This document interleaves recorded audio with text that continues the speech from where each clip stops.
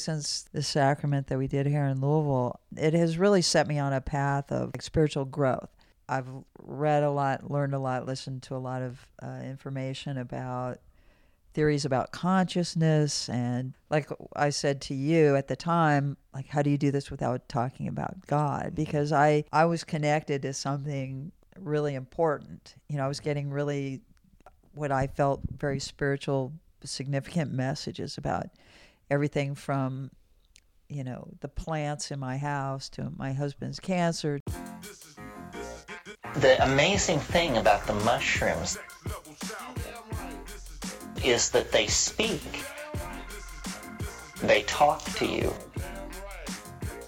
They will answer questions, carry on conversations.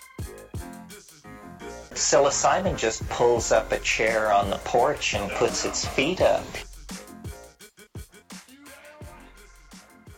Psilocybin mushrooms are not new to the human experience. While they may seem like a recent discovery in mental health, these mushrooms have been considered sacred since the Paleolithic period for their ability to heal the human spirit and therefore the mind. Sanctuary Church is reviving the traditions of our ancestors for a modern world.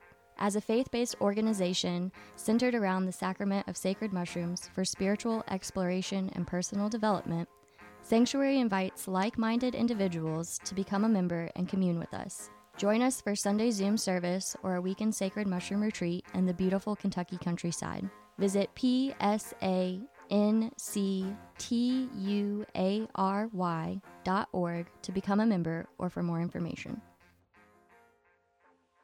Honor, welcome to Psilocybin Says.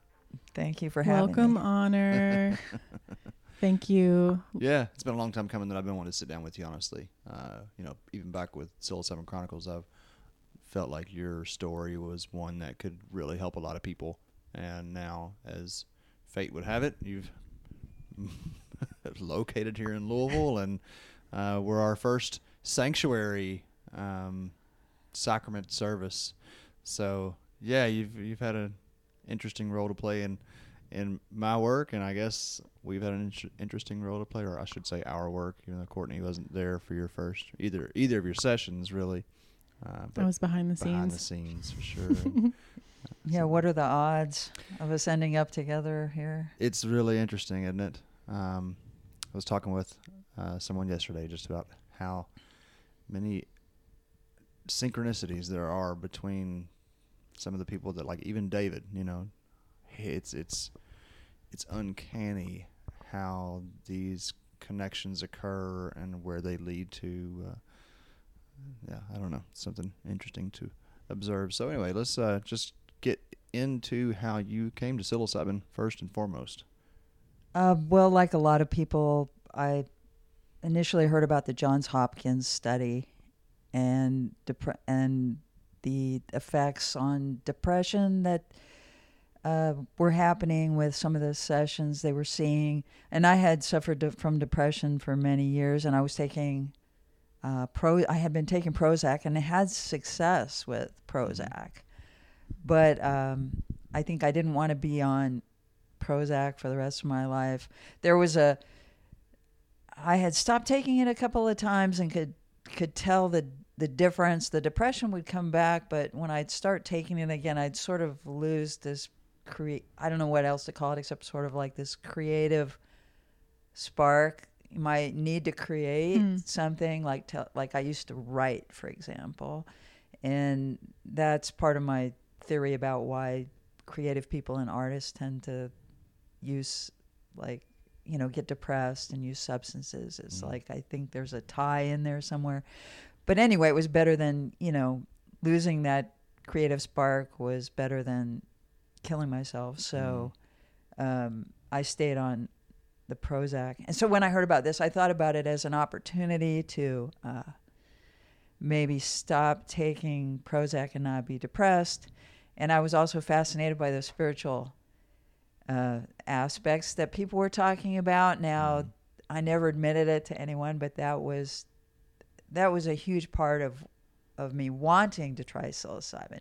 But it wasn't a good enough justification for me to get on a plane and go to Jamaica. It was the depression that was the thing I could use to give it a try. Mm-hmm. It's so funny you bring that up about substance abuse and creativity, depression. Individuals with higher levels of intelligence have a predilection for altered states. Oh wow! There's research on it, and also it's pretty well established that higher levels of intelligence also come along with higher levels of suffering, because your awareness of the state of mankind and your questions of existential nature contribute to depressive state, because it's ultimately seems like it's all meaningless, Yeah. not necessarily a really happy thought unless you can find the joy in the absurdity of it all. But there's seems to be a shamefulness associated with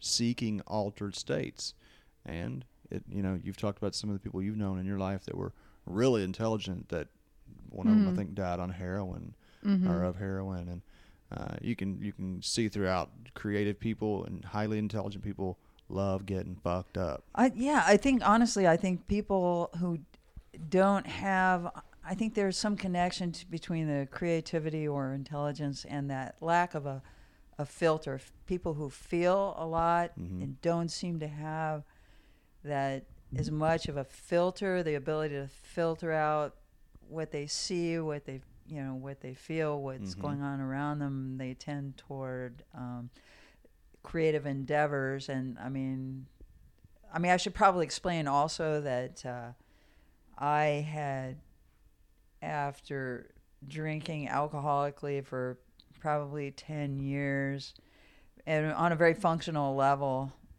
when I was about 32, I quit drinking and became part of a 12-step program. And I had a honeymoon for 6 months, which is what they call it, where I felt really good for 6 months. And then the depression hit. And I'm sure we'll get into this, but that was there was a lot of conflict around getting medical help for that, because it was medication, and a lot of people in recovery frown upon any kind of what they saw as a mood altering, Prozac. Really? Yes, yeah. There are different schools of thought about it, obviously, but there are the extremists, the I call them the Nazis, but that's probably a little harsh. They're the most strict people in 12-step who believe that pretty much. I remember hearing somebody bragging about how they would rather kill themselves than take the medication to, that type of medication, like antidepressant medication, because they would die, quote, sober or clean. Okay. Which I thought was really twisted. That was when it became obvious to me that's not a right way of thinking, or at least that can't be right. It couldn't be right. Yeah, that's pretty fascinating. So what happened after that 6 months of that honeymoon period? What was your next step? So you sought out well, that's a good question. Extra help? Yeah, I did. But I wouldn't go to medication because of right. I didn't want to take anything. So I started, I did try vitamins. I tried biofeedback for a while. I had been in therapy. I don't remember when I started seeing a therapist, but I was fortunate in the job I had very good insurance, and I saw a very good therapist for years. And I don't remember what else, but I pretty much tried everything until I realized that I would probably kill myself if I didn't take the next step and try antidepressant medication. And again, was very conflicted about that. Did the people closest to you know how depressed you were? That's a good question. I I don't think so. I mean, my therapist knew. I know what suicidal ideation is, and I never acted on it. I thought about it, but I was always afraid I'd have to. Honest to God, I mean, I wasn't religious, so to speak, but I had some spiritual. Definitely had some spiritual, beliefs. And all I knew was I didn't want to have to come back and do this again. I said, because if I quit, that was my thing. And if I quit, Right. I might have to come back and do this again. Yeah. And hell no, not going to do that. And the other thing was my mom was still alive. And I thought about the agony that she would go through if I killed myself. So those were the two things that stopped me. Wow. Can we talk a little bit about this whole obsession with sobriety? And I think that'll be a good place for us to springboard into your first mushroom experiences. What do you think that is when you I mean not just sobriety. I'm talking like against medication, like taking any outside substance. There's such a conflict there, because I mean, like, those same people will drink pots of coffee a day, right? Or whatever else, like nicotine. Or Yes, there are exactly. substances that are acceptable. Do you have any idea what's the reasoning behind that?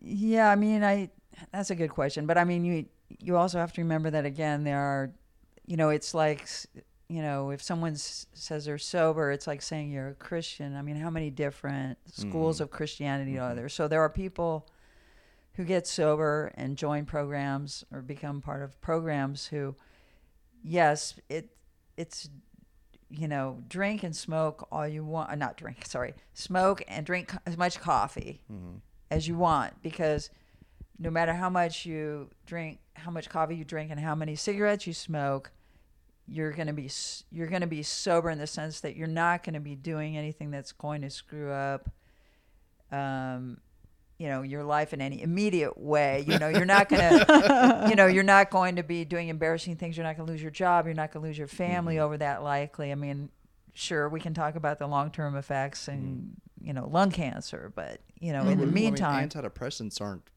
going to do No, that either, no. right? So like, no, you're right. I mean, and there are a lot of people who support that. I mean, when I was looking at taking antidepressants, I mean, Prozac was new, relatively new, and I think there was sort of a lack of understanding. People saw it as, or some people saw it as, a mood-altering substance, and without understanding the difference between like taking taking Prozac and taking a Valium, and other people I think were perfectly fine with it.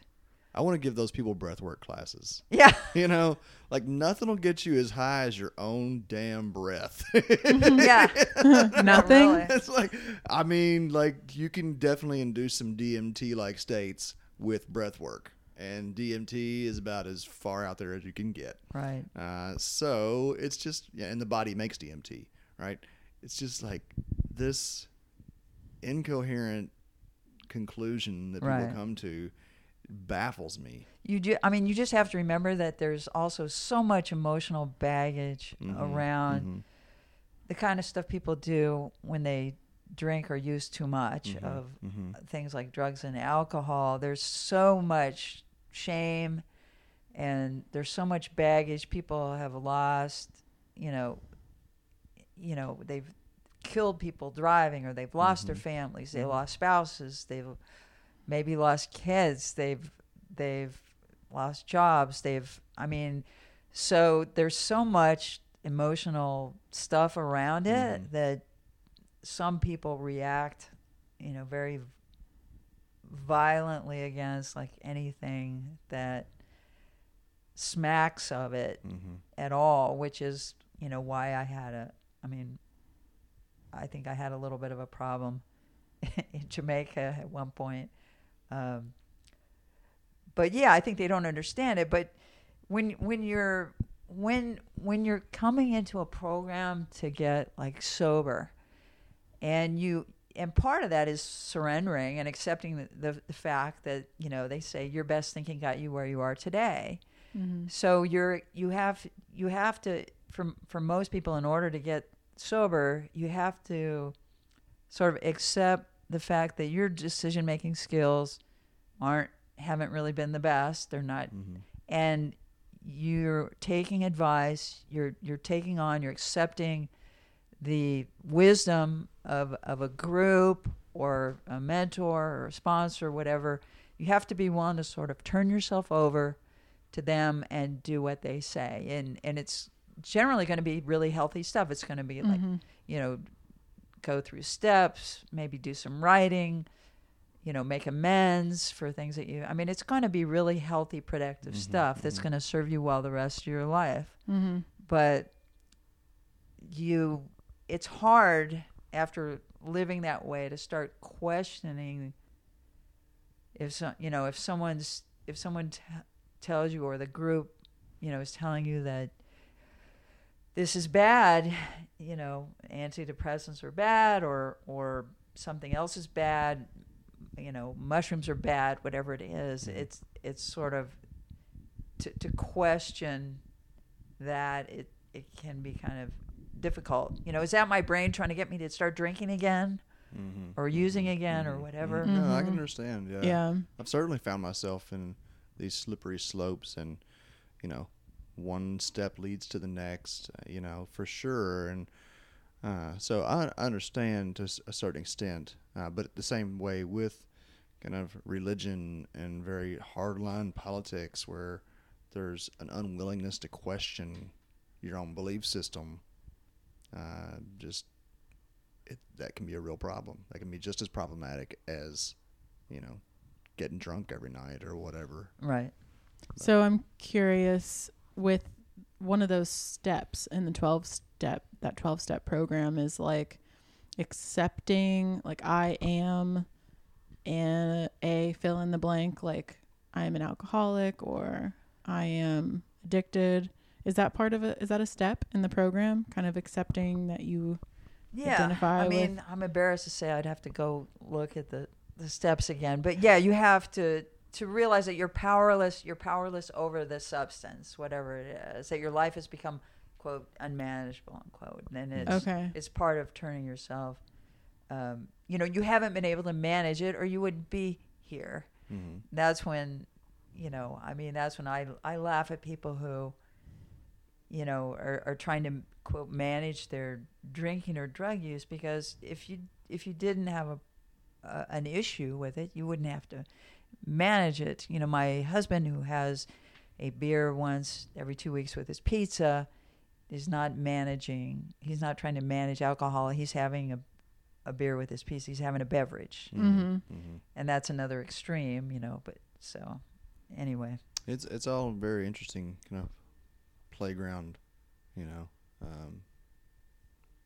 of experience, you know, and how it's just super interesting to me how some people can work with substances differently, and how those I like to think of it in terms of a relationship with substances. You know, I have a relationship with alcohol or cannabis or mushrooms or whatever it is, and then how do I relate to this thing? But yeah, I'd love to jump into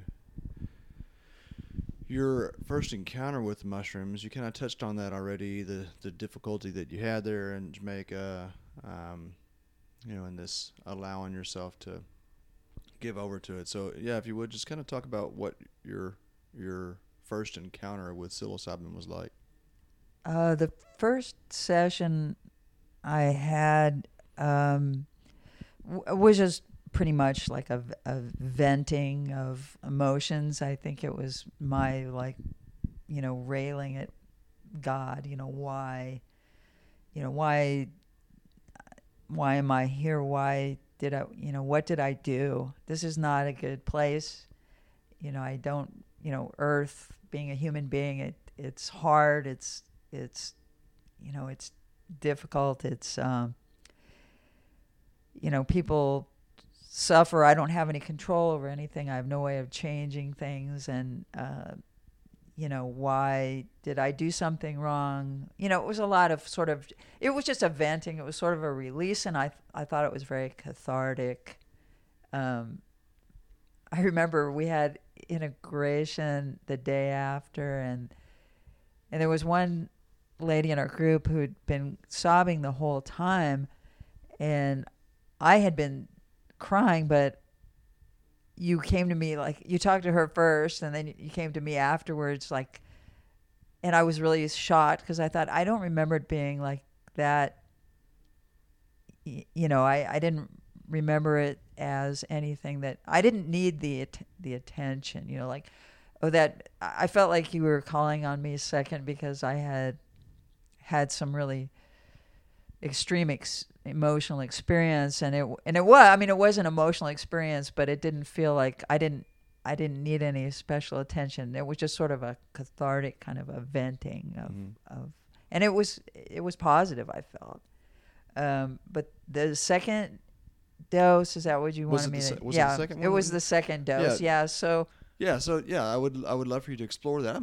I was remembering that as your first experience. So hold on, then let's go back, because you, in that first experience, did you not have any conflict with the altered state? No. Really? No, I just, like I said, I just felt like I remember the first thing that came into my head, like on your podcast, you say, I don't know who that is who's speaking in the opening, but he says psilocybin pulls up a chair on your porch and sits down to talk to you. I mean, that's exactly what it was like. The first thing that I heard was it was a quote that I think actually, I'm blanking on the Supreme Court justice who passed away, Ruth Ginsburg. Ginsburg, who she was actually, I think, quoting someone else, but was talking about oppression and taking something about taking your boot off my neck. All I need is for, like mankind or men to take the boot off my neck, and something about that. And that popped into my head. And then I just started, like I said, just sort of railing at God. Life is it's hard. It's hard just being, and I don't mean like earning money and taking care of your family. I mean, just all the emotions and the suffering and all the things that don't make any sense in the world. That part of it has always been really hard for me. I've always felt like I mean, someone brought this up during the retreat. I felt like I don't belong here. You hear that a lot in 12-step recovery programs. I felt like I didn't belong here. This is all some kind of a mistake. And this is not where I belong. It's not my home. I'm not sure where it is. But so there was a lot of that and a lot of crying, and then I was fine. Mm-hmm. Mm-hmm. So before your second experience, did you start to have any internal conflict, or did it arise completely within the experience? No, it was completely within the experiment. The experience. That was some sort of Freudian slip there. Yes. I had become aware of microdosing at some point, and I was aware. I think it was a friend of ours who's a psychiatrist, my husband and mine, who had. I don't know if he had mentioned to me at some point that the amounts, or it was maybe someone on the retreat who had mentioned to me that the amounts that we were taking were quite a bit more than a microdose would be, and that was well, that was fine. I mean, I didn't consciously have an issue with that, and I mean, and hence all the structure and support, that you had. So, but that's the first thing or one of the first things that popped into my head when the psilocybin was started to take effect was that, I was taking a lot of psilocybin compared to a microdose, and that I wasn't something to the effect that I wasn't sober anymore. I wasn't clean and sober anymore. Mm-hmm. And then it was just 3 or 4 hours of just, sort of panic and terror out of proportion to what that meant, because I kept trying to talk myself down from Well, that. I mean, it's a significant accomplishment to be sober for how long at that point had you been? Maybe 30 years. Wow. That's a significant accomplishment. And then to feel like somehow you have betrayed yourself or even your community, the 12-step program that you're a part of, like it's perfectly understandable. I guess. I mean, on an emotional level, sure, that makes sense. But I just kept reminding myself that, I didn't feel like, oh, as soon as this wears off, I'm going to go get a bottle of whiskey. I mean, I wasn't feeling that. There was a part of me that was telling myself, look, what's the worst case scenario here? You go back home, you start going to meetings, and you start accumulating your time over if that's what's important to you. This doesn't mean you're, going to be drinking and using, heroin next week. But I could not talk myself down from there. It was just, I mean, it was a really unpleasant place to be. And I think you're right. I think it was an emotional reaction. I mean, I had done a lot of embarrassing, stupid things while I was, when I drank. There was a lot of shame around it. And so it was probably just a very emotional reaction to losing what I had built. Mm-hmm.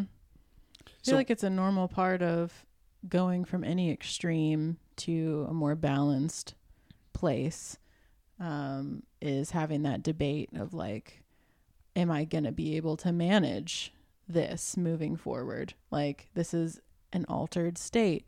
Am I going to be able to balance this? Am I going to now be having to get into an altered state every day now that I've had this experience? I mean, and not just in regards to like drinking and drug use, but like, I mean, eating disorders, like that's a thing. Like going from one extreme to, okay, now is it okay to have a piece of chocolate every now and again? Or am I literally going to like gain all the weight in the world and not be able to manage this anymore? And this panic that kind of and comes in. That's interesting you bring up eating, because that is one of the things that really differentiates like some of these programs is, you can't stop eating. If you have an eating disorder, you can't stop eating or so this is also a problem that people in recovery come across all the time. It might start with, you go over to, Susan and Bob's house for dinner and they've made some sort of pasta that has wine in it. And everyone will tell you that the wine cooks out. But if you've got this relationship and this history with alcohol, that may not be really comforting. You don't want the smell of the wine. You don't want the, or it's bourbon infused ice cream or something like that, or near beer. And then you'll have to have like dental surgery or, some sort of minor surgery. And you need pain medication. Well, how do you do that? Do you only take up to the prescribed amount? What if you need more? Should someone else control that pain medication for you and hand it out to you after giving you 5 questions? It's something that people run into. So I hadn't really thought about it before I went, because it felt like this very structured thing I was doing for my mental health. It didn't feel like, before I went, it didn't feel like, oh, I'm going to get high. This is great. I can do this now. This is like a sneaky way, my back door back into substances. And after the first session, I did not say to myself like, wow, I can't wait to do that again. In fact,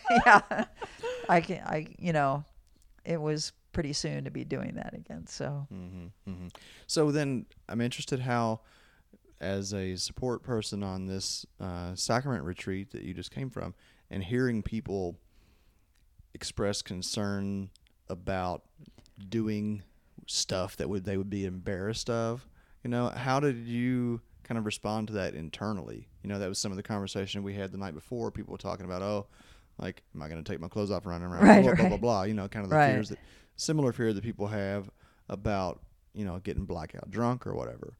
And so now being on this side of it, I'm interested if that, did anything in your head? How you responded. I have to admit, I still have a very uncomfortable relationship with the effects of psilocybin. Some of Okay. the effects. Mm-hmm. There is a lot about it when you see and you experience, I want to say, that looks like people just getting high or drunk. Mm-hmm. There's some of it because people are clearly not acting in exactly or talking in exactly the same way they would if they had not taken anything. Yeah, get a little wacky sometimes. Yeah, exactly. They get a little wacky, and you know, I'm not trying to take away anything from the experience of psilocybin to say that. I'm just saying that the way it looks a little bit like, it looks enough like substance, you know, the use of other recreational substances, that it makes me uncomfortable. But that's also, you know, like how I acted when I had my wisdom teeth out and they gave me whatever they gave me. You know, it was goofy. And there was something that during the last the sacrament we had here in Louisville, there was one of the messages I had that, you know, sometimes the medicine makes you uncomfortable. Sometimes the medicine has effects that you don't like. That doesn't mean it's not good medicine. You know, when my husband was getting radiation and chemo for his throat cancer, we didn't cancel it because he was getting a really sore throat and he wasn't eating. And I mean, there was the medicine comes with its own, and that's the way I try to look at it now. I look at psilocybin as a sort of, among other things, a sort of a medicine, a sacrament, a spiritual experience, all these things. But it's just because it doesn't, just because it doesn't look like what you expect it to or what you want it to, doesn't mean it's not good medicine. 100%. That at the last afternoon that we were there together in Jamaica, and kind of watching you struggle to enjoy yourself, that was a really interesting kind of, you know, middle ground that observing. Yeah, go ahead. The last dose, Wasn't that the last one? No, or that was the second. I mean, the one where I was. The third dose. The third dose, I took a very small. Right. I took a relatively But small you amount. sat there, you know, we were there with Seth and, Yeah. and Kirsty and whatnot, and you know, being kind of silly. I know and what you're talking You were about. just kind of like, I could just see it, and I think you kind of said some things like, you know, I don't know, is this okay? Is it really okay for me to enjoy this? Can I really just have fun here? Is this like, that was one of the side effects of the medicine that you didn't Right. you weren't comfortable with. No, you're bringing it all back for me. I remember that clearly. In fact, during the second session when I got so freaked out, the first thing I said to you when I called you over was, "This is work, right?" Question mark. Yeah, you needed to Like know. if this is work, then taking the psilocybin, it's okay. If we're here to have fun, then I have just, and there was only there were only those two options with no overlap in my head. It was like, this is either work or it's fun. So I'm sorry. So I got freaked out when you guys were laughing and joking around, because that meant it wasn't work, and I had been lying to myself about why I was there, and I wasn't sober anymore or clean, and I you know, it was all over, and I was a failure, and you know, so I was very conflicted about enjoying it, about seeing you enjoy it, or aspects of it. Yeah, so I've come a long way since then, I think. But I mean, I mean, it's a perfect example, I think, of what you've said all along. Like, I mean, there was definitely a structure to it in the sense that you guys had set up a safe environment, you know, in Jamaica. And aside from that, you were pretty hands off. And when I was having a hard time, I got really uncomfortable with that. I wanted, and that's another message I got in my last session was I need to be okay with being uncomfortable. I need to be okay with discomfort, because not being able to deal with discomfort is why I reach for alcohol or other substances. You know, like, life can be uncomfortable. You have to be okay with that. So, where was I? Was talking about, dang. They kind of have. The unstructured. Yeah. I'm sorry. And I think I had a lot of resentment for a while after that, because I felt like I wanted someone to swoop in and rescue me from this bad experience. And now in hindsight, at some point in hindsight, I think I saw that the value of going through that, because it made me completely rethink my beliefs about sobriety and you know, being clean. And I believe that it's a much more individual thing. It's a much more complex and individual state than I previously thought. There are very few black and white rules to it. What's okay for one person might not be okay. What works well for one person might not work well for another person. And this is not an excuse for, you know, there are clearly a lot of people that the safe way to go for most people is just, you know, let's say with alcohol, just don't drink. Don't eat food with alcohol. Don't drink near beer. That's a safe way to go if you have a problem, right? But I think after that experience and evaluating that and taking the mushrooms, I've come to the conclusion that it's a very individual thing. Now, out of respect for, you know, the 12-step program, I won't go take a cake anymore. I don't think on my, you know, when I hit another year, because I feel like there are a lot of people who would definitely say that I'm not clean and sober.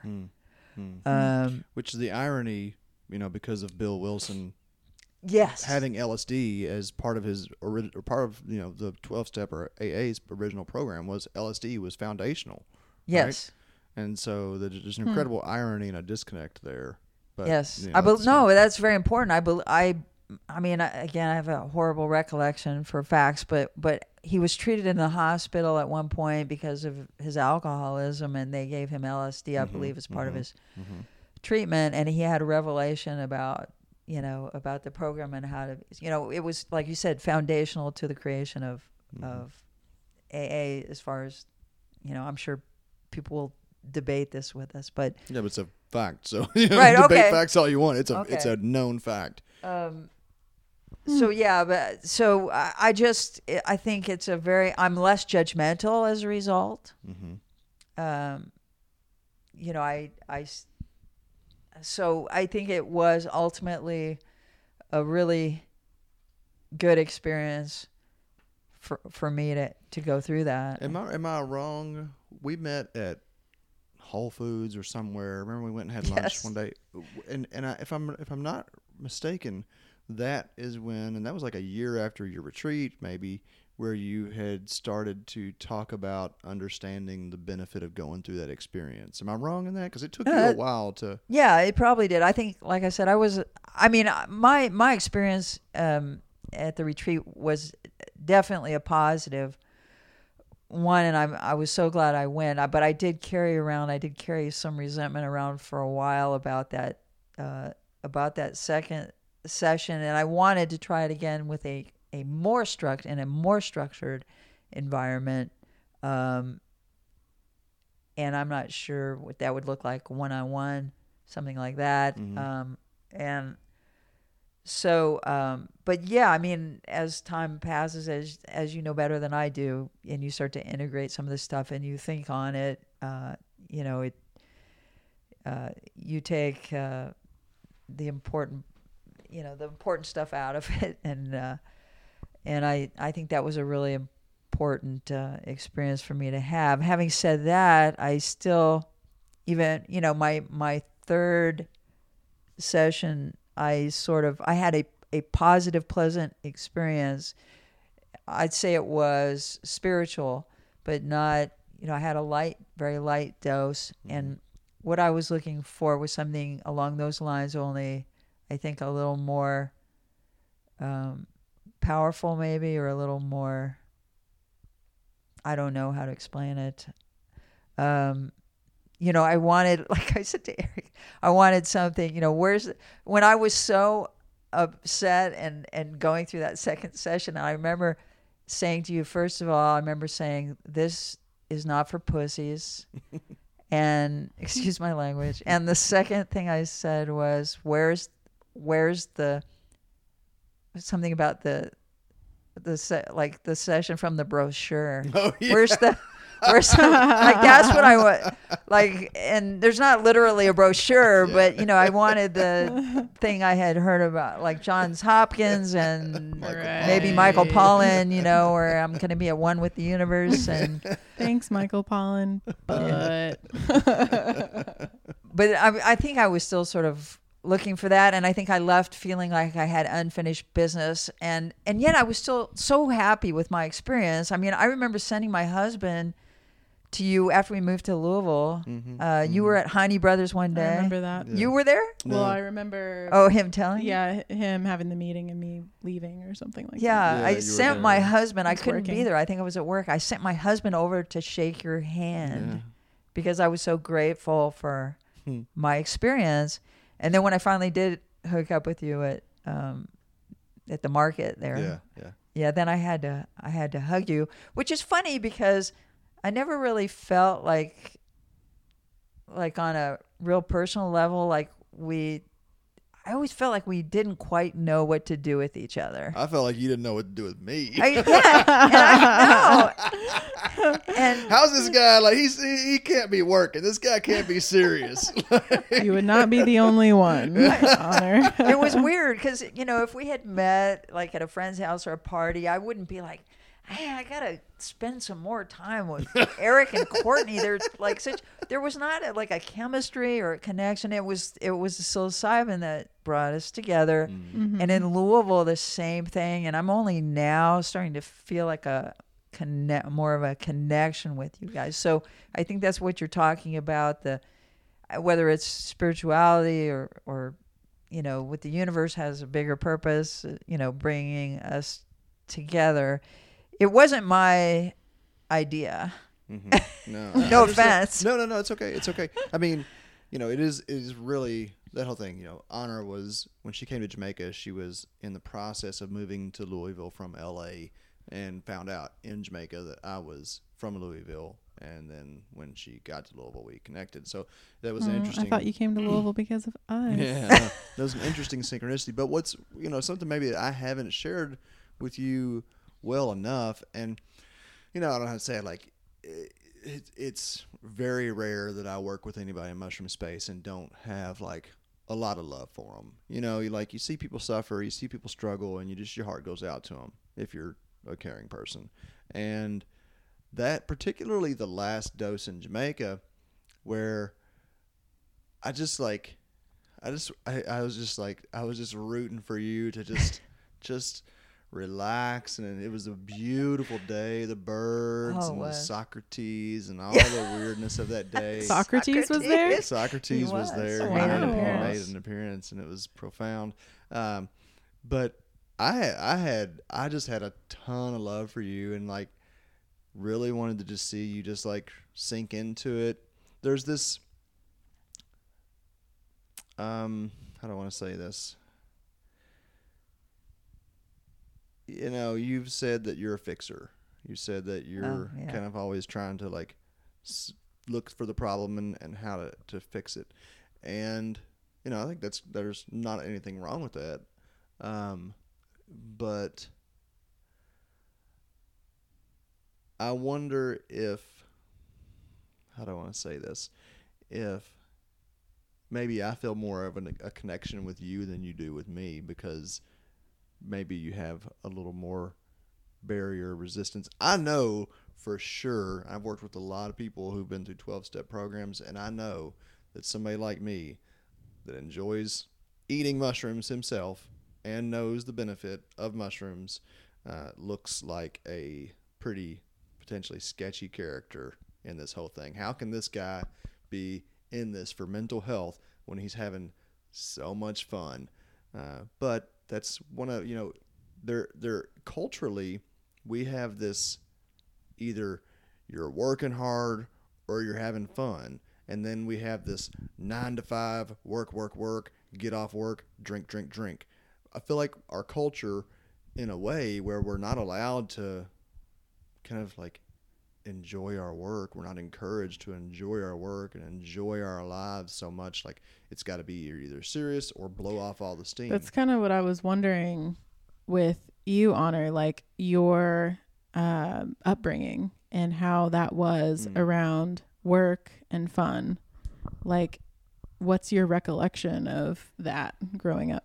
Yeah, no, I'm not sure that was it. I think it had more to do with the substance being involved. No, but you're right though. There was definitely, I would have been much more comfortable, and that was me, where I was coming from. It was okay for me to come take this substance if you know, like I said, if it was for like medicinal, if it was for my depression. So I would have been much more comfortable with my history if you all had been wearing lab coats and you know, maybe, I mean, it was, you know, it was pretty structured in terms of safety. I never felt unsafe or anything, but just, you know, and then it had been, okay, now we're off the clock. You know, our assistant is going to stay with you and make sure you're okay for the rest of the evening, our team, and, you know, and we're clocking out and we're leaving and we're going to have a beer with our dinner privately somewhere, you know. But there was this sort of gray area, the transition, where we were sort of, you know, I don't know how to say it. What's the proper term? Like, the effects of the psilocybin were starting to wear off, and we were all kind of sitting around chatting together. And, you know, I was, after that second session, thrilled that I just survived. People were apologizing to me, like, oh, they were talking about super spiritual experiences and would apologize, like, oh, I'm sorry. I'm like, hell no, I'm just glad I survived. Everything's fine. And you were laughing about Socrates, and everybody was, it was all very social. And, you know, I think we went down to have dinner one night with somebody, I don't remember, but, you know, people were drinking beers, and it was me. You know, just that to not have those lines, just because of what I wanted it. I think I would have been more comfortable with a clinical setting given my background. I don't think that was a problem for anybody else. But again, you know, that I'm a lot better. I feel much better about that now than I did at the time. Yeah, it's you know, it's hard to say what would have been better. I am very interested to see the long-term outcomes of clinical, very dry, orderly clinical experiences, because just as we're talking about the synchronicities in our meeting, and here we are, the synchronicities that occur and the seemingly random things that come out of these group experiences that are structured. I mean, we had a structure. It was I like to say that I have a very big container, a very big, tightly sealed container, and allowing things to unfold as they do seems to provide an opportunity for a more organic experience that can be more readily applied to real life, because in real life there is no black and white. It's a muddy, ugly mess out here, and so to take an experience, which my kind of general belief is that the psilocybin experience is a kind of a intensification of everyday life. You know, what you're experiencing is just it's intensification of what you're experiencing every day in your subconscious, and you're not aware of it. And so to try to put that into a clinic with, you know, fake trees and lab coats, I'm sure obviously there's benefit to it that comes out of it. But there's a reason why historically the practitioners with these plants used the format that they did, which was typically a group setting with very little rules, some kind of music at some portions, but pretty organic and pretty free flowing. But yeah, I don't know. We'll see as time goes on. You know, give it some decades where we're able to work with psychedelics, you know, in different modalities, and it will be very interesting to see. Yeah. I mean, I appreciate that much more than I did at the time. Mm-hmm. I mean, we did, as you remember, we did a sacrament at my house with Sanctuary. Mm-hmm. And I remember one time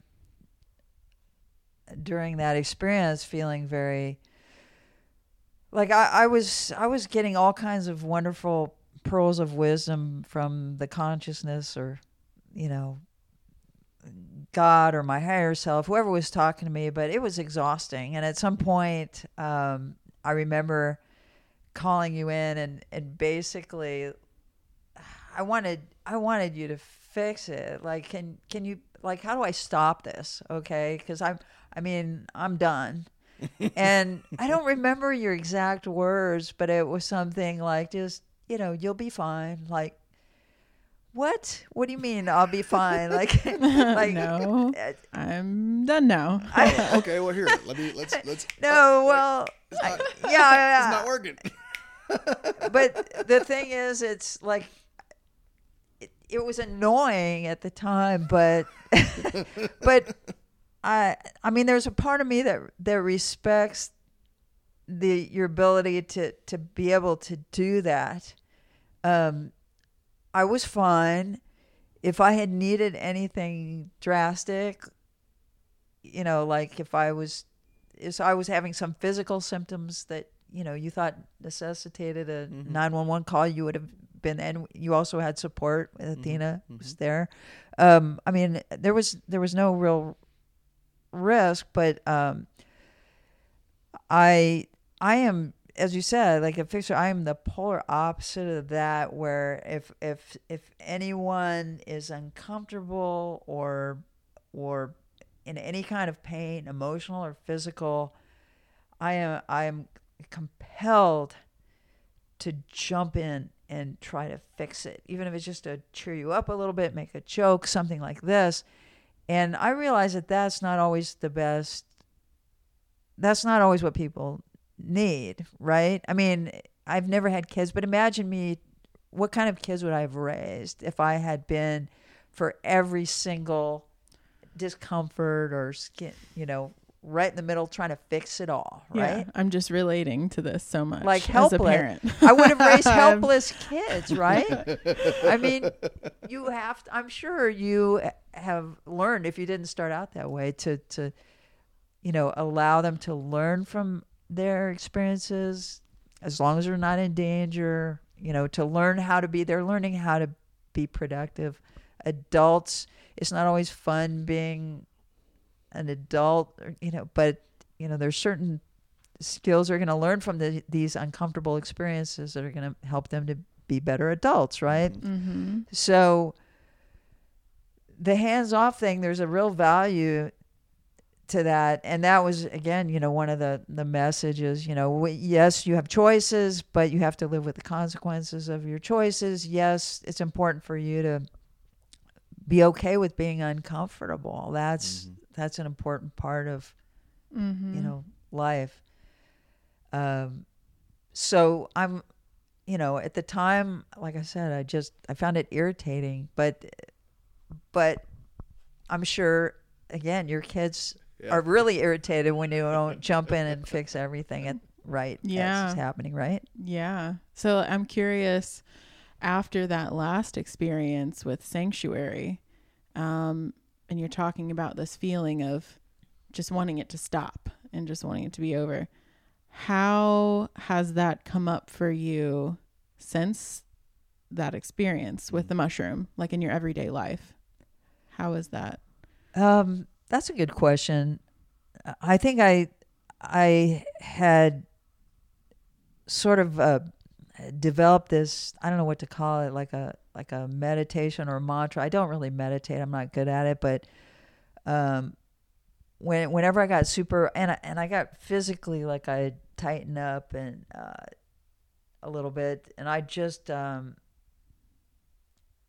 repeat to myself, like, I try to relax physically and say something like, God, light, and love.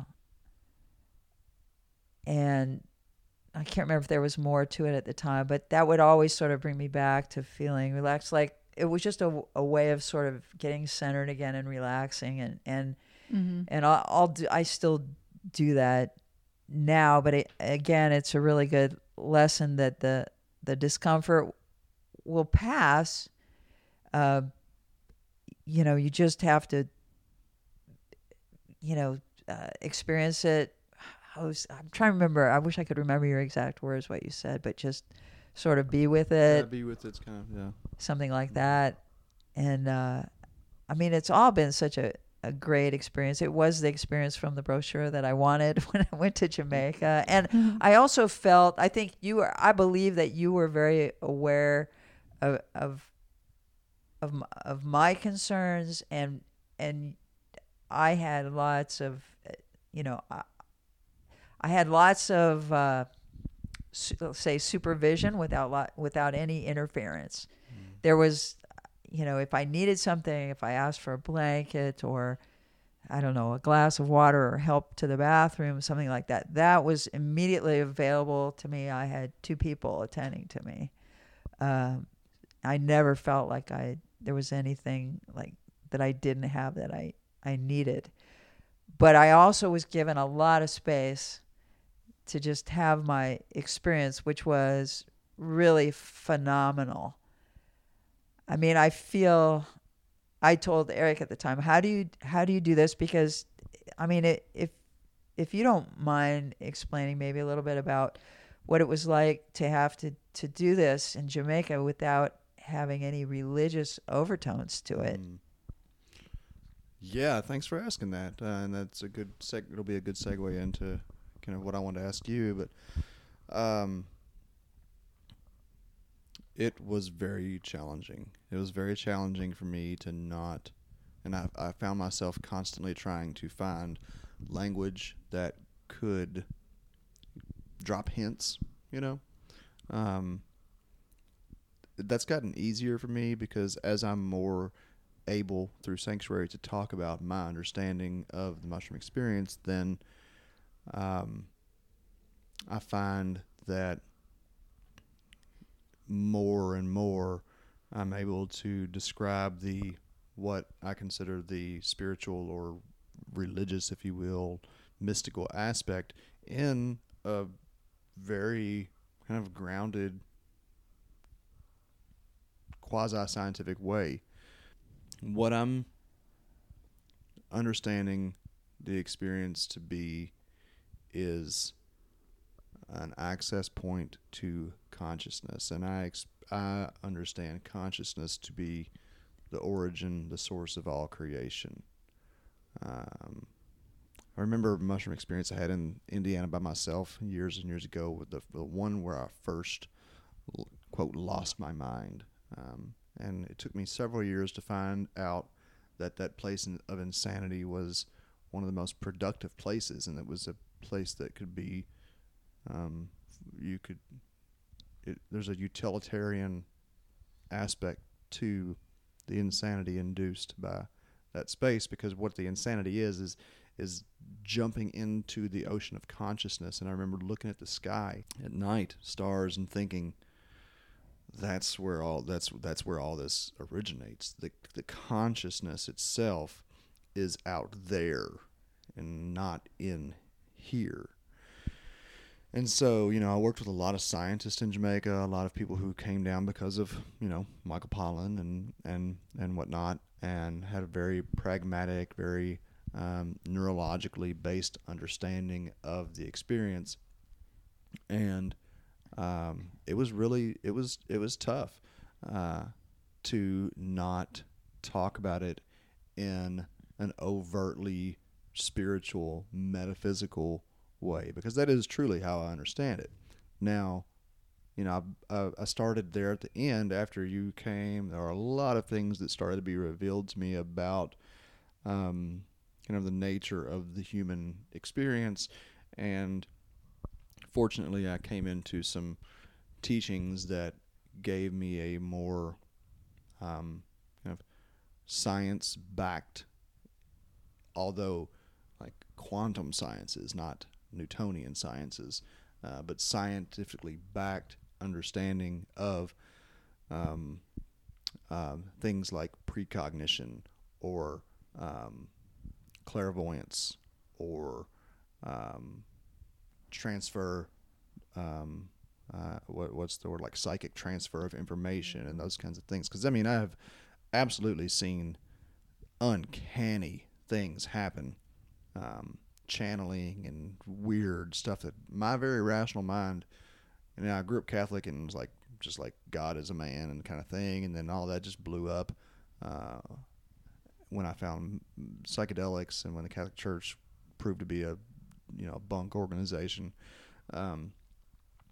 So yeah, it was really challenging to not talk about the spiritual side of it, but at the same time, I had deconstructed my understanding of God that I didn't even know how to put it into words, So that's another reason that a lot of times with Jamaica, and even still in the work that we do, I don't want to tell somebody. I want to let somebody experience it. And then, like, we had this NASA scientist, or worked with this NASA scientist. He's one of the guys that designed the Mars rover, right? Very just materialist science. Everything is numbers and is very, grounded, if you would say, whatever.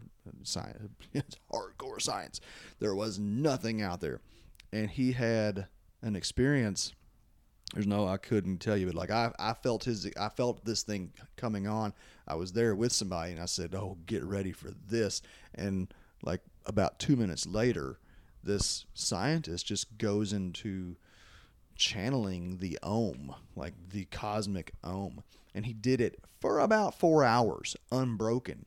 And he came out of it and he was like, "Eric, what the fuck was that?" Because that was not me, And so like there is such a beauty in organically allowing these things to happen and not telling people like, "Oh, this is some kind of spiritual thing or this is some kind of science." Just like, let's just let this thing unfold.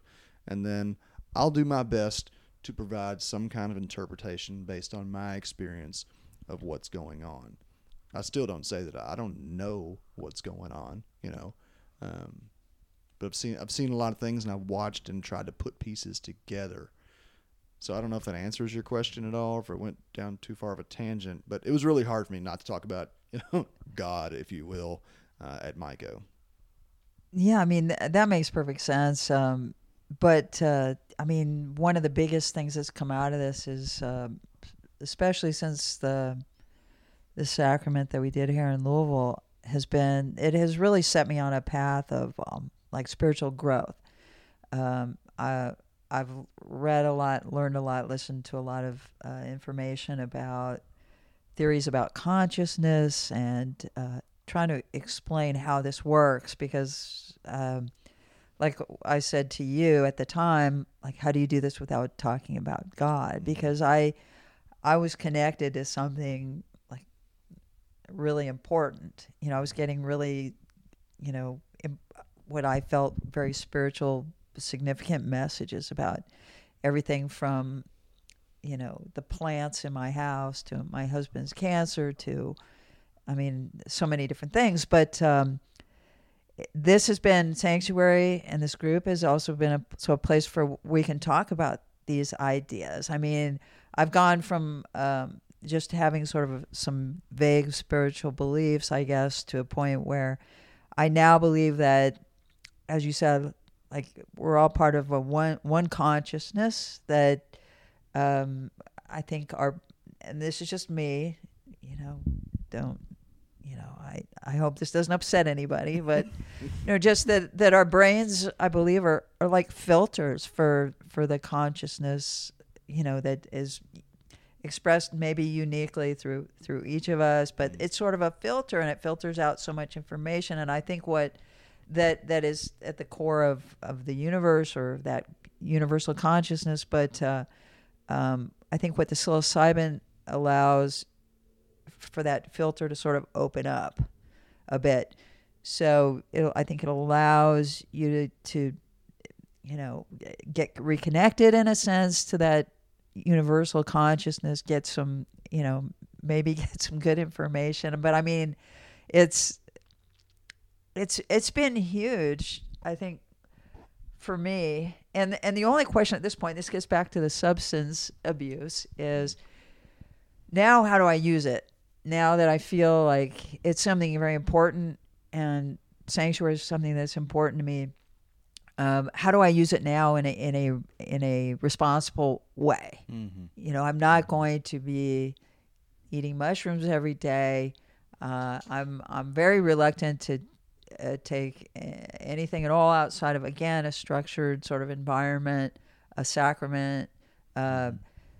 So, and to what extent, you know, how much do I need? How much is important for my personal growth and development, or my spiritual development? So that's a question, because the way I look at it is, I don't need to know everything, because I'll eventually know. I think someday I'll die, and I'll be reunited with the consciousness, and I'll know everything. So it's sort of like, you know, the way I look at it is, I suppose I'm 63 years old now. So if I spend all my time as a 63-year-old learning what it's like to be 65, then I will be wasting my 63rd year. Because I'll eventually be 65. I'll find out what it's like. Right.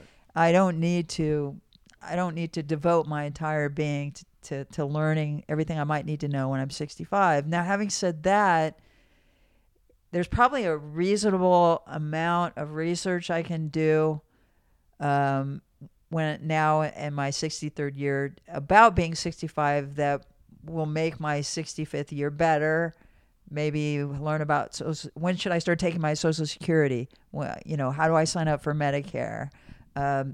Things that also might make my life better now, like if I join AARP, what kind of great discounts am I going to get? You know, so I feel like there's a happy medium in there somewhere where I can devote enough time in a constructive way to learning about what is that about, what is that consciousness about, why are we here, what do I need to be, you know, what do I need to be doing here that's going to make this the existence good for me, good for, you know, helpful to other people,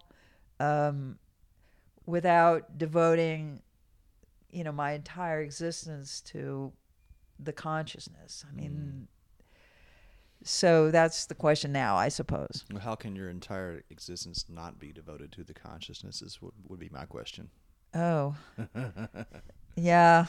But part of this, don't you think see, this is what's been great too, is about these I've had more philosophical discussions in the last few months probably with you guys and I love them, you know, than I've probably had in the last 10 years. Like, and it's stuff that I love, but yeah, I mean, I would say there's some part of the experience of just existing here that is is important with the filter For sure. intact, For right? sure.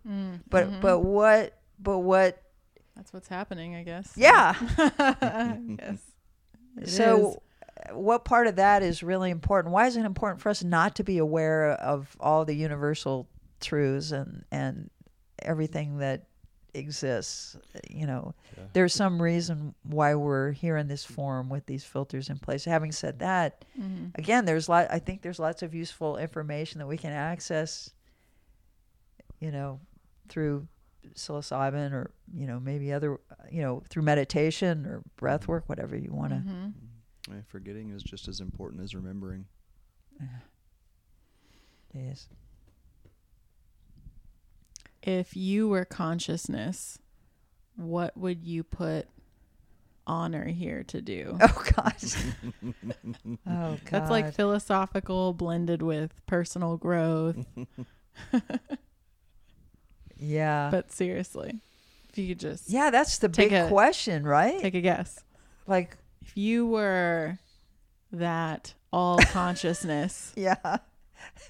that God consciousness, you're looking down at honor, you're like, I'm going to have that one do that. What would that be? That's the question. I mean, I don't know.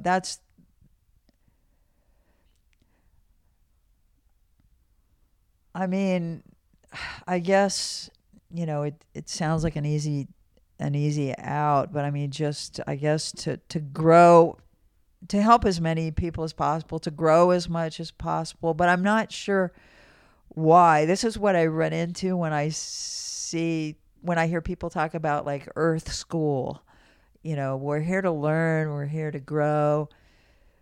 But my question is why? You know, it's like, you know, the kid who wants to know why do you have to go to school? Well, you have to go to school so you can get a good education. Well, why? So that you can, you know, get a good job someday that you like, that you enjoy, and use your gifts. Why? So you'll be happier and lead a fulfilling life. Well, why? You know, there's so why is that growth? Why is it, if it is important to be helping other people and to be growing, then why is that important? Courtney hit me real when we were first dating, very early on when we were dating. I was all up on that why train, and nobody had ever said this to me before, I don't think, but she was like, why is kind of a useless question because it just leads to another why. Yeah. And I was like, oh, damn. Yeah, you're right. There's like nothing to say there. And it has the tendency to lead to people feeling defensive as well. Just another side note about it, including ourselves. Like, why? Because I don't know. And I mean, you know, like that's kind of one of the big things that have come out of the experiences for me, you know, is that that's the answer. The why is the because. It's just why, because. Yeah. Like, so like then my question then becomes, well, okay, now what? If not why, then what? Yeah. I mean, I think honestly what it boils down is you sort of have to go with your gut. And what feels right to me is helping other people. Now, I don't know to what extent I'm doing that, but I feel like we all have opportunities to do that every day. It doesn't have to be like saving a child from a burning building, which is how I would like to have it happen. I'd like, I, you know, my fantasy is like I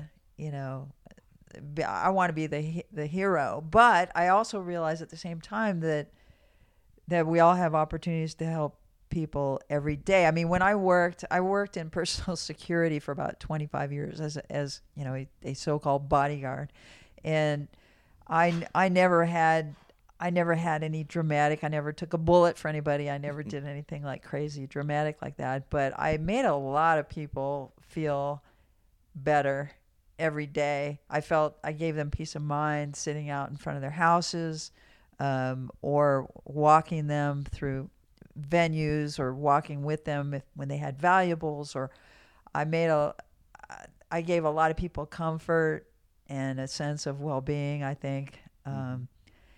And, you know, in the immigration, I worked in an immigration law office. I helped a lot of people get work permits. I helped, you know, someone else could have done the same thing for them, but, you know, I did it. And so, you know, holding a door open for someone, or helping them if they're struggling in any way. I just feel like all that stuff is helping people. So that feels good. Mm-hmm. That feels right. And learning from all my mistakes. There's no way to avoid the mistakes. So I feel like finding the positive in a situation, that's one of my gifts. I mean, there's no situation you can show me where I won't be able to pull something positive out of it. And so that feels good. I don't know what else I'm supposed to be doing, but, you know, that's a pretty good start. You said all that. Something came to me. Honor is like God's bodyguard. The consciousness was looking down and said, I want that one to protect me. Right. In all my little forms. That's so funny, because I heard one of the things I heard during that sacrament was like, when I said, I have no control. And I heard, here, you want control, you have control. And then I didn't know what to say. And again, Eric, you know, telling Eric, he joked like, or what are you going to do? Probably fuck it up. And which is true. But the thing is, I said, my next question was then you're going to take care of me then. And what I heard was, no, I said, well, you take care of me. And what I heard was, I always have. And I said, and you'll take care of Craig too, who's my husband. And I heard, I will take care of Craig just like I've always taken care of you, just like I take care of you. Mm-hmm. And so that made me feel, it wasn't like, yes, I will. It wasn't, I will always take care of you. It was, I always have, which made me feel like, well, all those times when I thought everything was so fucked up and I was suffering and I felt like just everything was horrible, you know, I was actually, I was being cared for. I was being looked after and cared for. So that was a lesson for consciousness. And so nice. that's the question, like, you know, when people, and believe me, I get caught up in these things too, right? But like, what should I be doing with my time here? If there's a should, then the should is you should be allowing it to move through you. You should, we get caught up in these decisions. We get caught up in this control. Like we have, like, Honor, you did not choose to come and do this podcast with us today. We did not choose. Eric and Courtney didn't invite you to come on this podcast. We're having this conversation because now is the time for us to be having this conversation. This is the equation unfolding. That's how I understand it anyway. That the words that I'm saying, I'm not choosing to say them. They are words that are flowing through me. And just like you talked about this filter that kind of limits us from available information, it is the more we can relax and allow consciousness, existence to move through us, following inspiration, following hunches, just going with the flow. Like, it's all perfect. It doesn't mean even if even when we're resisting, it's okay because that's what we're supposed to be doing at that time. But if we don't resist, then perfection gets even more perfect. Right. It's You asked about like when you should take more mushrooms, right? I'm sorry. I'll stop after this. Yeah. But like, this is an interesting thing that I've come up against, having taken as many mushrooms as I have, and at times being very concerned that I was taking too many mushrooms and just diving into this sea of consciousness too much, that it was going to be overwhelming. And one of the things that very frequently came to me in the midst of the, mushroom madness, where it's like, should I have done this, or when how do I know when? And it was just like, stop asking the question, because when you take mushrooms, that was the right time to take mushrooms. And people are like, oh, how much should I take? How much? Whatever you took, it was the right amount. Wherever you are, it's the right place to be. What if your accountant responded to you like that? When should I file my taxes? Whenever you want. No, it's not whenever you want. Whenever. It's Well, but what form should I fill out? how late Whichever are one we- you pick is the right one. How late are we on our how late are we on our taxes? How late were we on our taxes? Well, do we need to go there? We got it. And what? You just keep filing an extension. It's You fine. just file an extension. We're fine, It but all I would works not out. hire that accountant again. I'm just saying. But that's a just as a side note. That's a great point. Information. But that's a great and point. also a central note. But isn't it? I mean, but it's got to be some kind of a balance, right? I mean, Yes. I'm Yes. grappling with that right now, because we're called as human beings, as caretakers of whatever. We're called to make our best possible decisions all the time, and yet somehow with all the life experience that we have, we somehow make the quote wrong decision. Sometimes things happen, so it's got to be a balance, right? Of you making, with the information you have about your taxes and the filing deadlines, to make the best decision, and then just giving it to do the best you can, and however it all works itself out. That's how it was destined to be, and living with the consequences of Yeah, that. do the best you can with what you got, and then let it go. There you go. That Move just sums on. it up. much. That's where I'm at. With No, it. that's it. I mean, we're in physical bodies. We're in this illusion. I mean, that's we're in this illusion that this is all there is, and you work with it the best you can, because this is what this is what we're experiencing, and we know that what we're experiencing is a fraction of what is occurring. I mean, a fraction of a fraction of a fraction ad infinitum. And so, you do the best you can. Do the best you can. It's like my jujitsu instructor the other day. I've taken She's waiting 2 at self-defense Yeah, I know. classes, and I try and talk about it as much as I can. And I try to catch her off guard as much as I can. Do you sneak up on her? Oh, for sure. Yeah, Yeah. you need to In the dark. check yourself on that, because I'm getting better and better. Everywhere. Yeah. 2 classes, baby. Yeah, of course. Yeah. Well, he, was demonstrating. There's 2 instructors, 2 to 3, and they, one's the bad guy, and then the other one is like the one that's being attacked, the defender.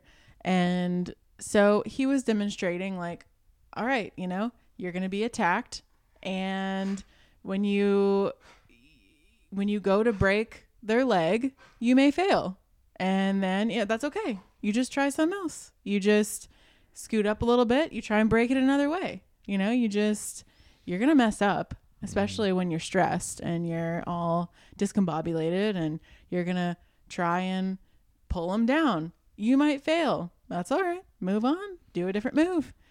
And that was like really relatable to me. I'm like, okay, that's kind of what we're doing. We had this conversation at the retreat, which I really want to. We got about 20 minutes left. I'd love to get you to talk about your experience as a caretaker. But we had this conversation at the retreat.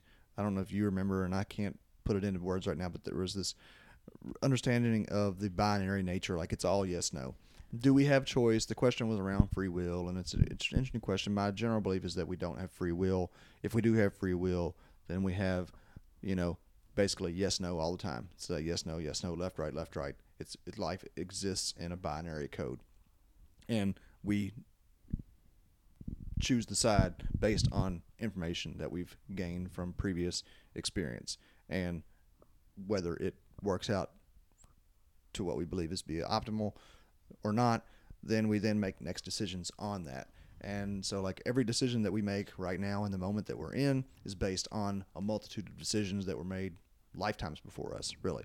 And so yeah, it's just interesting. So but anyway, I would love to get to you talking about your experience, because you've really had this really interesting trajectory coming to psilocybin, having this kind of resistance against the quote intoxication, giving over to it, this religious experience, God talking to you, if you will, some very major life changes that then brought you around to wanting to be a support in that space. And so having done that one time now, can you share just your perspective on that side of the mushroom? Okay.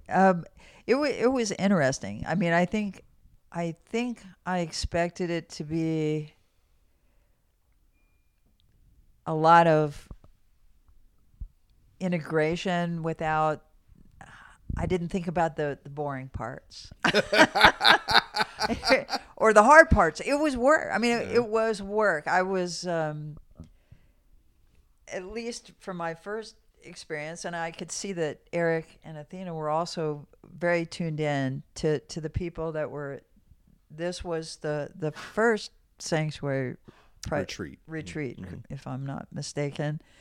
And so we were all very tuned in to the people who had dosed and were doing a sacrament.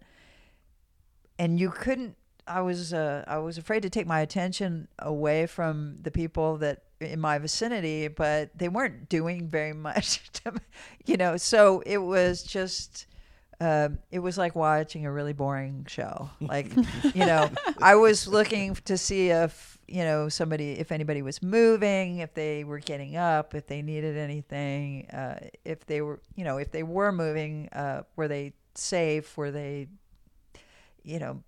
did they need any help getting to the bathroom? Anything that might arise. And so that was like about 40 hours of that, right? I mean, that was probably what, like 3 or 4 hours? About 3 hours. 3 hours, yeah. And then there was a lot of additional, well, there was, first of all, a ton of work that went into it before I even got there. So Courtney and Eric and Athena had done a huge, I really had no idea, from logistics of putting everything together to like meals. I don't know if she got any help, but Courtney had put together a really amazing menu. Thank you. Yes. So, and I was, because I took the easy job, I was just the chief dishwasher basically. So I jumped in and was helping with washing dishes, and I think it was doing food prep and all that. Because, you wanted Very to make important. sure. Yes. Washing dishes. No, it was. I mean, Super helpful. I don't need to be doing anything glamorous. I was helping, right? Yeah. So, but you guys had done a really good job of making sure everyone felt very well cared for. We're getting everything they needed, from attention to food and nutrition and everything during the experience. So I was helping with that. And then really talking about people's experiences was, not I'll say the integration and the discussion beforehand, people's anxieties and concerns and, worries or whatever, or what they were looking forward to, or what they hoped it would be. That was for me the most interesting part of it, but was really only a small part of the whole experience. And I think it seemed to go really, really smoothly. And it was hard. It was, everybody, I think, worked hard. And I have to say, I was still a little uncomfortable with experiencing people being slightly altered. Mhm. So I'm working to sort of get over that. I mean, again, if those people had just had minor surgery or, and were slightly altered, it would be, it's just like I said, it's hard to get past that part of it. But, if I think I'm fine with, I think I'm, it's all part of the experience, and that just because it looks similar doesn't mean it equates with.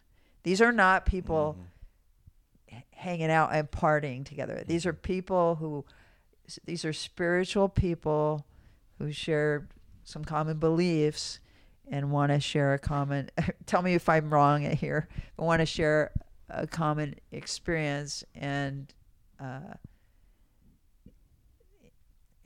with psilocybin. Mm-hmm.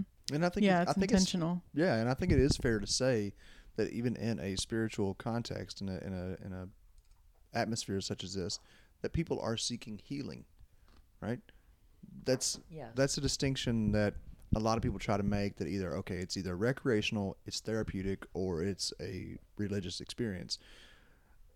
My mind, they are all can be, sometimes aren't the same. Yes, and people did have fun, right? There were lots of laughs There was and tears. There was Yeah. yes. So Some puking. Yeah. right, You don't have to cry right. No. for Yeah. it to You be you can laugh meaningful. And heal. You can, yeah. Yeah, no, that's interesting. I didn't think about you having a level of discomfort with people being in altered states around you. Yeah. Mm-hmm. But it was okay. I mean, and yeah, speaking of laughing, there was one participant who laughed No, the whole dang time. quite a bit. Yeah. And He's he, still laughing right now. Yeah, he's been in a really good place afterwards.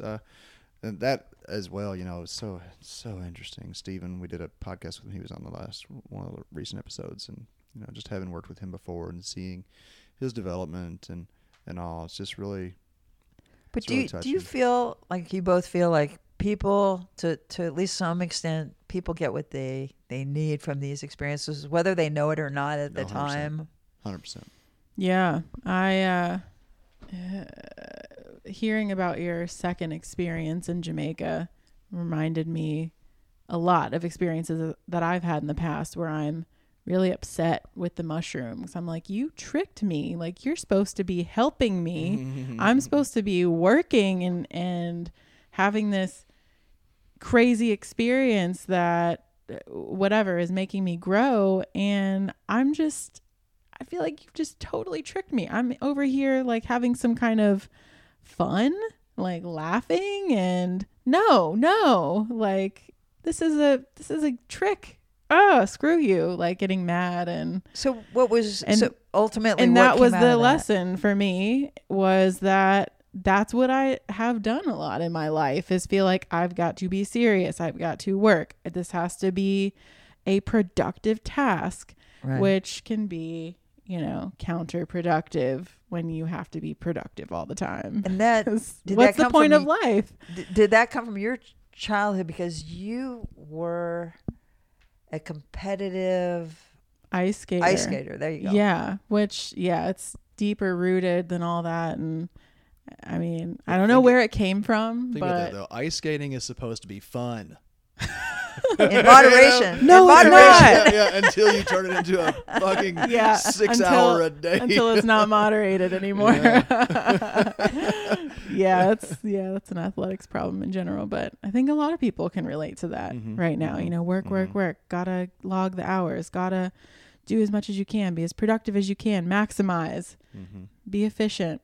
So I have learned, just like your experience a year, 2 years later, just like I think you saw Nancy at the retreat, talking about her experience a year and a half or 2 years ago, and how she was still having realizations like, oh, that part of the mushroom trip that sucked, I'm just now understanding that's what this was about. Yeah. You know? And so it's just like, kind of like you're saying with kids, and you were talking about wanting to be helpful. Sometimes the most helpful thing you can do is just stay out of the way and let the experience, because there is an intelligence here. And that's what I don't know.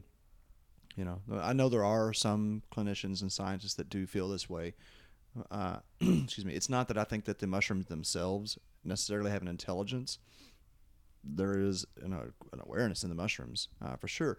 But this consciousness that we're talking about, that is taking care of you and has been taking care of everything that's in existence right now, like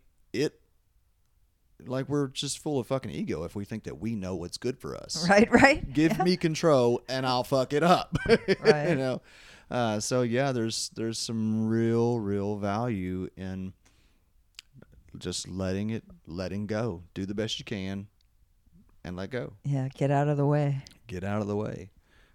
So and that's what is so fascinating to me. Even it was back in September of 2020, I had a mushroom trip that my very first mushroom trip in 1999 came back to me in September of 2020 and taught me, it was like, holy shit, you've been there all this time? I had no idea that this... And that was a playful, like I was 19 years old. I didn't know what I was doing. I was getting fucked up with some friends in an apartment complex, painting the walls and being crazy. But it had such a profound lesson that I can't really even put into words. You know, you can just try your best to absorb it and embody it. So now it's time. Now it's time. If you were to... You look so concerned. Now, here's what we really brought you here for. Now, the cult I knew it. awakens. Okay. If you were to have a T-shirt that says psilocybin says fill in the blank, what would psilocybin say to you? That's a very good question.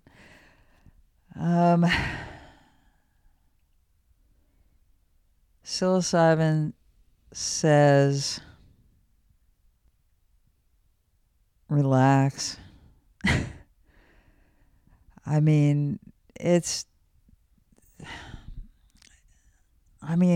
just not, I think we take it all, and I'm the most guilty. We take it all so seriously.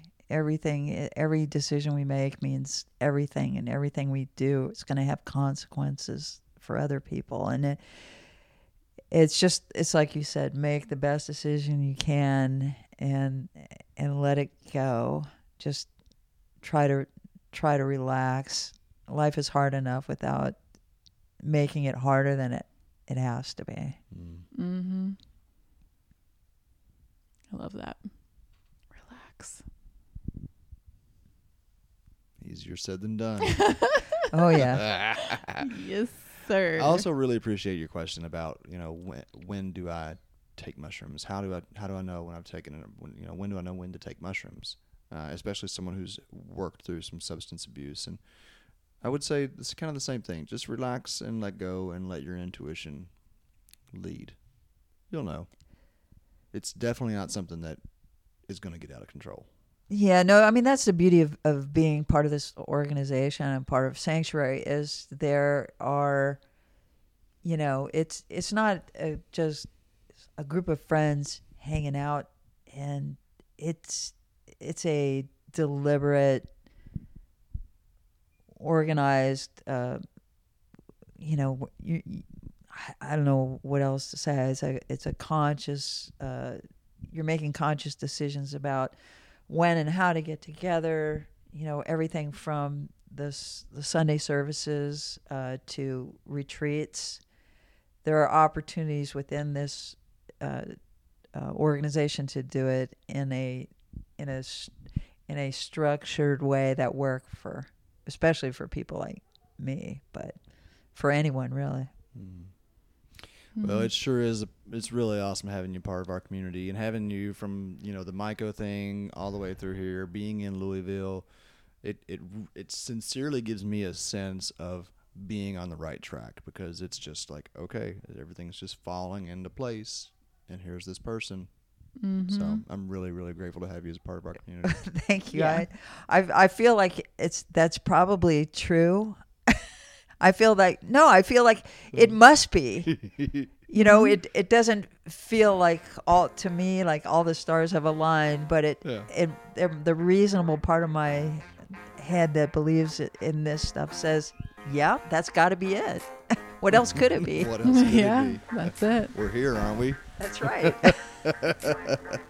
Thanks for coming on the show, Honor. Yeah, you for having thank me. you. Thank Thanks for listening. beating of the drum.